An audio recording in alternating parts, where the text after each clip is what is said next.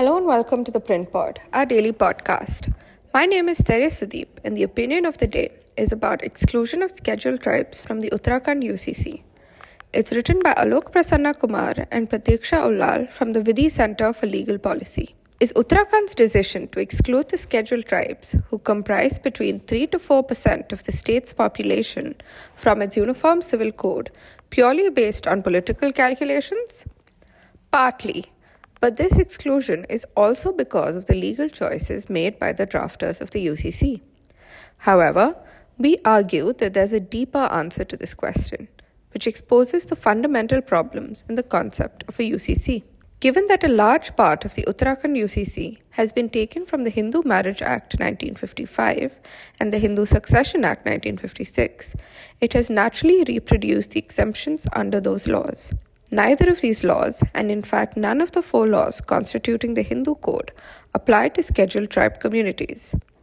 This is partly because of the constitutional protection enjoyed by members of scheduled tribe communities under the 5th and 6th schedules of the Constitution. Laws that might relate to the customs and practices of ST communities cannot be made applicable to them without the approval of the governor of the state. In addition to this, the Uttarakhand UCC also refers to Part 21 of the Constitution and communities that enjoy protection under the articles contained there. This part contains all the special provisions that guarantee the special status of Assam, Nagaland, Mizoram, Meghalaya, Tripura, and Sikkim, among others. The tribal populations of Nagaland and Mizoram are also exempt from any laws relating to customs and practices related to personal laws, unless the legislatures of these states approve the same. Constitutionally and legally, the Uttarakhand UCC had to exclude ST communities. However, there is a political dimension to this as well. When Prime Minister Narendra Modi made a push for a UCC last year, there was a strong pushback from Adivasi communities across the country, especially in Jharkhand. Even the RSS's Vanvasi Kalyan Ashram was hesitant to endorse the UCC, acknowledging the concerns of tribal communities. Likewise, in Nagaland, the State Assembly passed a resolution against the UCC. The political purpose behind the exclusion of STs in the Uttarakhand UCC is also to assure the ST communities across the country ahead of the 2024 Lok Sabha election that the UCC will not apply to them.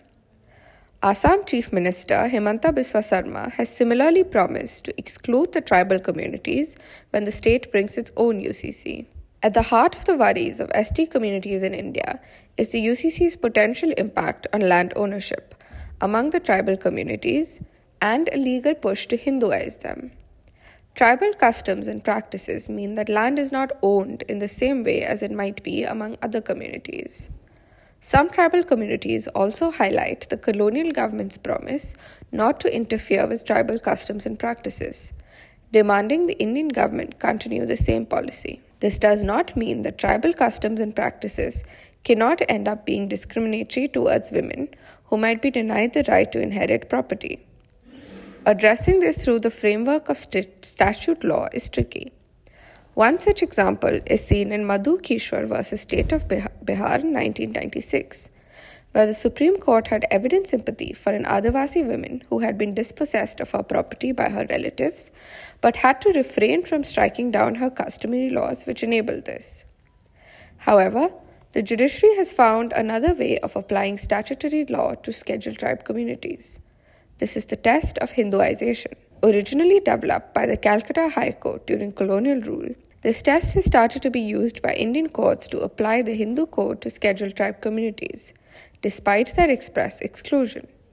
In essence, the courts have held that where the customs and practices of a tribal communities have become Hinduized over a period of time, statutory Hindu law would apply to such communities. This is a problematic test not only from a purely legal perspective, but also risks encroaching on sensitive issues of religious and cultural identity of such communities.